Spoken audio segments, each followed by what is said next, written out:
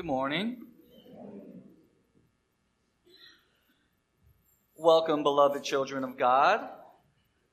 Today we pick up at the end of a two-part series, working through a couple of passages in the Epistle to the Hebrews. Before I read the scripture, I want to let you know that I again wore socks. Whoever got the Places We Will Go socks, I'm wearing those today, so shout out to you. I also have some good Bob Ross socks, some Star Wars socks, socks of paintings, all kinds of things. Today we're going to pick up in Hebrews chapter 2. We're going to start in verse 6 and we're going to read through the end of the chapter. Hebrews chapter 2. Someone has testified somewhere. What a precise phrase that is. Someone has testified somewhere. What are human beings that you are mindful of them, or mortals that you care for them? You've made them for a little while lower than the angels. You've crowned them with glory and honor, subjecting all things under their feet. Us, these mortals, these things that are confusing to be mindful of, we are below the angels, who we learned, reading last week, Jesus is above, right? And now in subjecting all things to them, God left nothing outside their control. As it is, we do not yet see everything in subjection to them, but we do see Jesus, who for a little while was made lower than the angels, now crowned with glory and honor because of the suffering of death, so that by the grace of God he might taste death for everyone. It was fitting that God, for whom and through whom all things exist, in bringing many children to glory, should make the pioneer of their salvation perfect through sufferings. For the one who sanctifies and those who are sanctified all have one Father. For this reason, Jesus is not ashamed to call them brothers and sisters, saying, I will proclaim your name to my brothers and sisters in the midst of the congregation. I will praise you. And again, I will put my trust in him. And again, here am I and the children whom God has given me. Since therefore the children share flesh and blood, he himself likewise shared the same things, so that through death he might destroy the one who has the power of death, that is the devil, and free those who all their lives were held in slavery by the fear of death. For it's clear that he did not come to help angels, but the descendants of Abraham. That's us. Therefore he had to become like his brothers and sisters in every respect, so that he might be a merciful and faithful high priest in the service of God, to make a sacrifice of atonement for the sins of the people.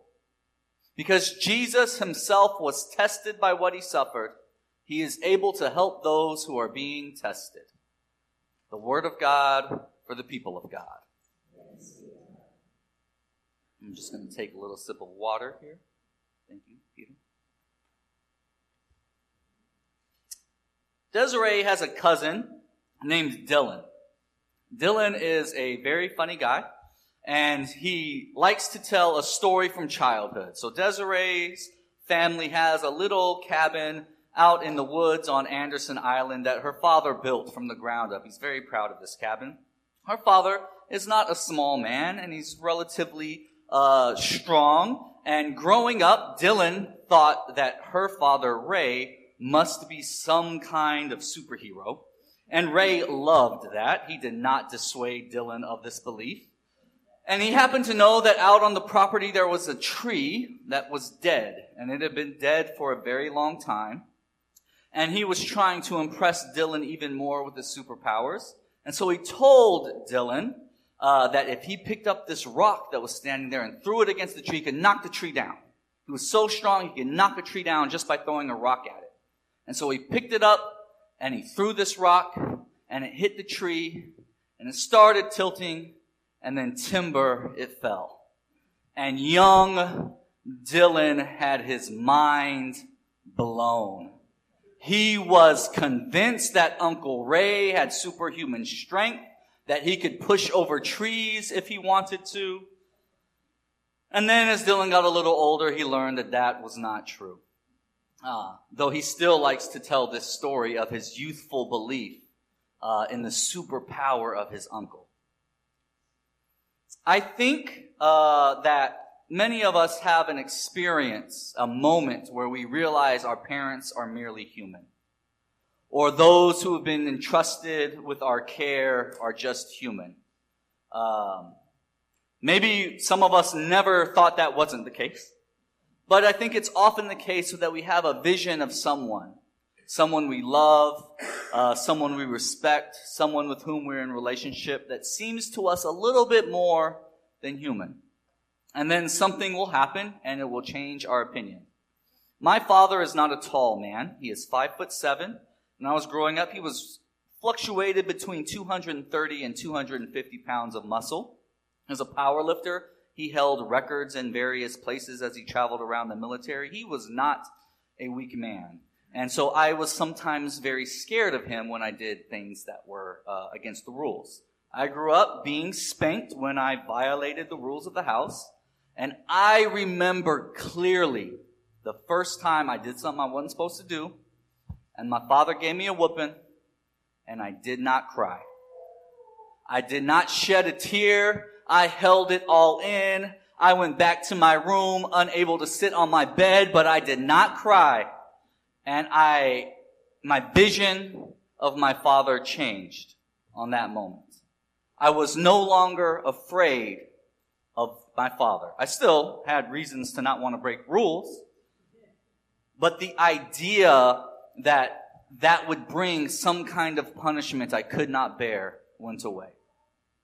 Last week, we talked about the first chapter of Hebrews. This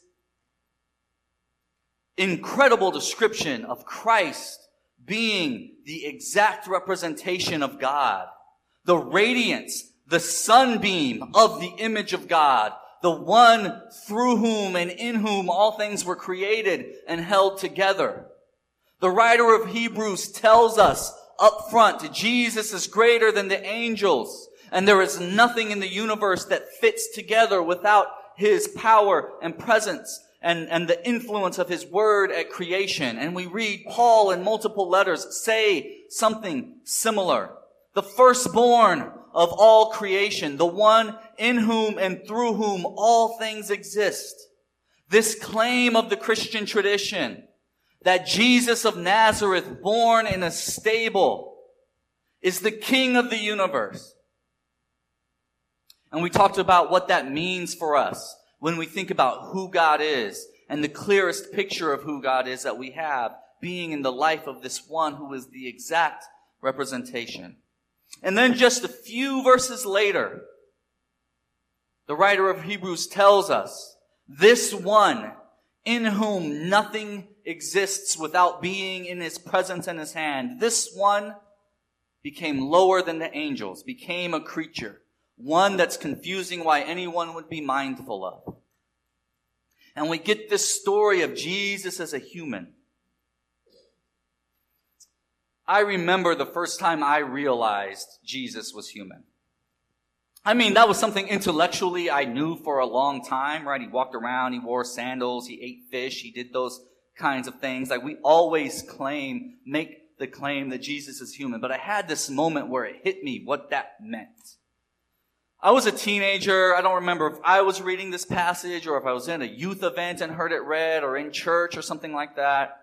And someone was reading a passage out of a book written by Max Lucado, one of the early Max Lucado books. If you're familiar with the world of Christian publishing, he's a very famous man.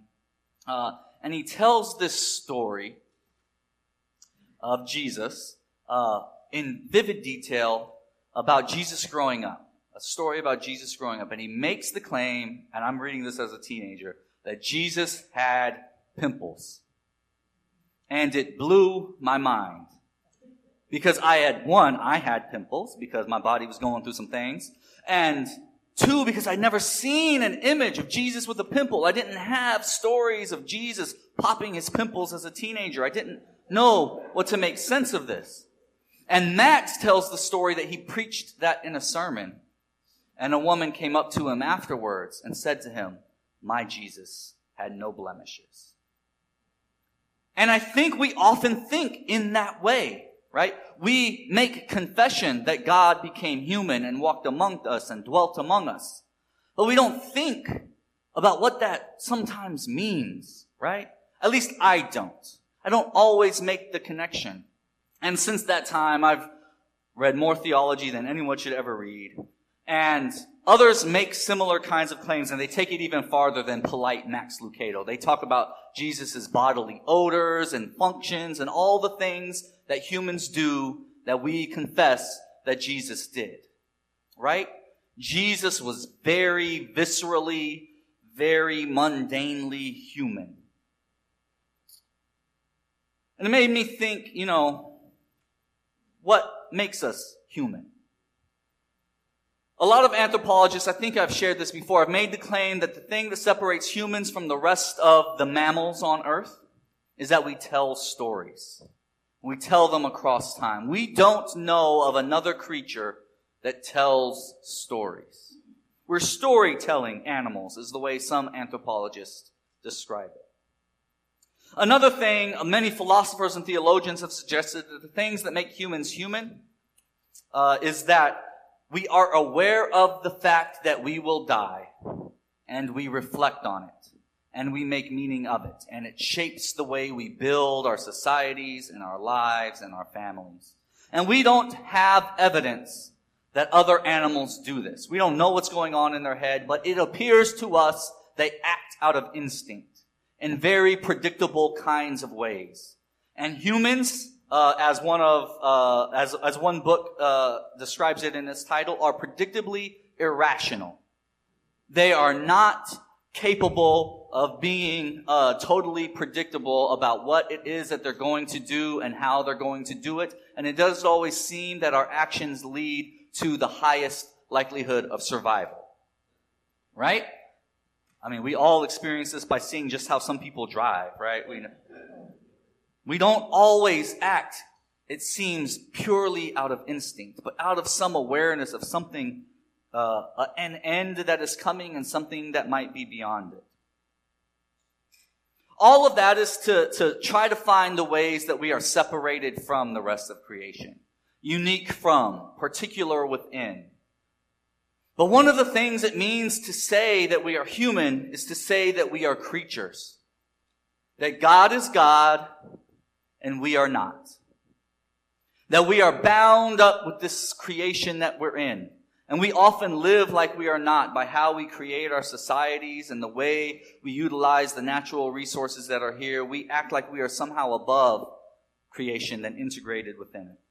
But Hebrews reminds us that it was a radical thing for the one in whom and through whom all things hold together to make himself lower than angels and join us as creatures. And it's a radical thing because the Creator becoming a creature is supposed to be categorically impossible. The artist never becomes the piece of art that they create. And yet this is what Christians claim happened in Christ. And when we realize that, and when we pay attention to that, we see scriptures differently. And so we read a story of Jesus crying when his best friend dies, and we see a human being. We see Jesus entering a temple and turning over tables and being angry that people would treat the house of God as a place to make some money. I don't know what Jesus said, but I assume some of the words weren't nice. I actually do know some of the words, and he called them snakes, broods of vipers. We read that Jesus gets hungry and thirsty and tired, so tired he sleeps through a storm on the sea. And then I remember that last night I was supposed to go to a delicious meal. And I ended up staying in a veteran hospital for hours. I was so hungry. And I was so tired. And I remember that Jesus was as well. And we remember that as the state executes this person they identify as a criminal, and he hangs on a cross being publicly humiliated, some of the last words he says are to the friend who sticks by his side. says, take care of my mother. And we remember that even as Jesus is saving the world through his suffering, he's a human. And he's talking to his friends. And he's making provisions for his mother. Christ humbled himself. This is part of the claim of Christianity, and it is actually, in my opinion, one of the most radical claims that we make. The one just a chapter ago we are told is above the angels now lowers himself to join the beloved children of God. But that's not the whole story. It's not that just that Jesus became human, but that Jesus shared in our suffering. That's what we are told in the passage.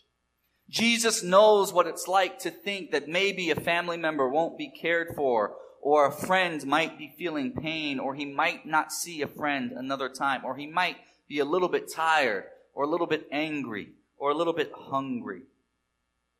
Even beyond that, we know that the one we call Christ, Jesus of Nazareth, tasted death. God knows what it's like to die. That is something that again should categorically not make sense. And yet it is the claim of faith that we make. If one of the things that sets humans apart is we're aware of the fact that we'll die, and we reflect on it, and we suffer in light of it, then when the story of Jesus, we see that Jesus entered fully, God entered fully into the human condition. But it's not the end of the story.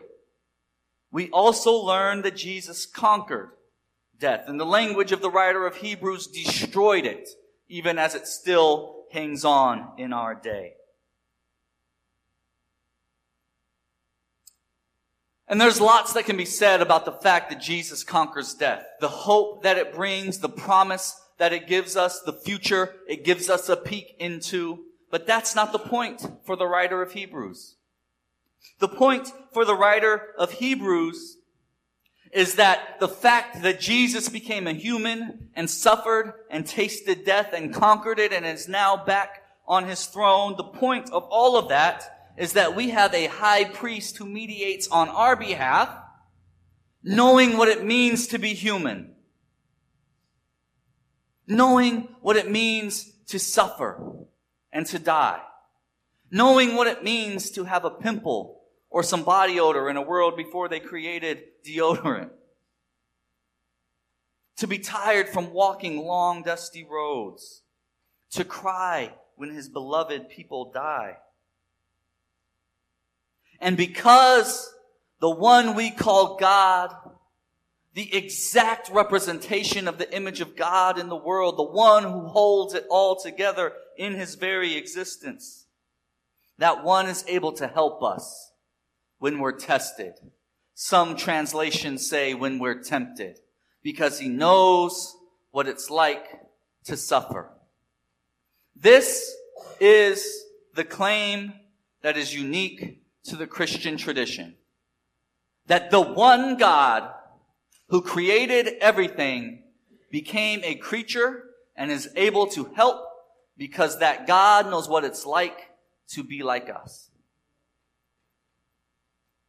I know of no other religious tradition that makes that claim. There are claims adjacent, but it is the Christian tradition's claim that our God mediates on our behalf because he shared in our suffering. You know, sometimes what we actually want is the all-powerful Charlton Heston voiced or Morgan Freeman voiced God on high, above everything, in control of everything, making meaning out of every single minute of our existence. There's something deeply attractive about that picture. The God with the flowing white beard and the booming voice sitting on a throne watching every moment like he's Santa Claus. But what we have according to the writer of Hebrews, is a God who joined us in our fleshliness, in our weakness, in our humanity and our suffering, and even in our death.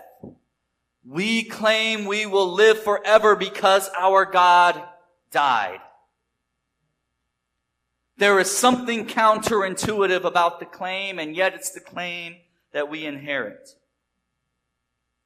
And in this, we have a God who became human, who showed us a new way and paved that way for our own victory over death. Because we know it has been conquered. We know we will share in the resurrection of the one who defeated it. Our God, Jesus of Nazareth, the one we call the Christ, the Messiah, understands us in intimate ways in our humanity, not just as praise robots, not just as ones who deserve to be thrown a bone, but as one who shared in the experience with us. This is the claim that we make every time we take the bread and the cup. We claim we have a Lord who knows what it's like to be human, to cry, to be hungry, to be thirsty, to be tired, to be angry. We have a Lord who shares our suffering. It's not just an intellectual knowledge that suffering happens, but that intimate knowledge of having experienced it himself. We have a Lord who mediates on our behalf. The story of Hebrews is that Christ sits at the right hand of God and mediates for us, is the one who expresses to God the Father what it means to be human, what it means to suffer, to fear death, to translate for us to the one who created everything, what it means to be part of the creation. It's a radical claim.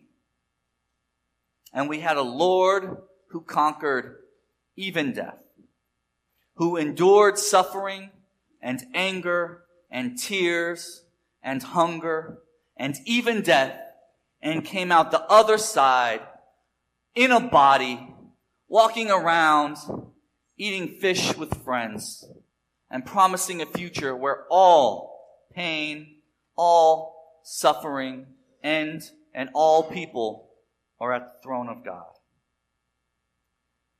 The title of my sermon today is Jesus Christ, Human Being. That simple, but in my opinion, one of the most transformative claims that we make. And so I leave you with two questions. When did you first learn that Jesus was a human? And what does that mean for you as a human today? Because our God, the one who makes it so that we know death is not the final word, shared in our humanity, endured our suffering, and conquered even death.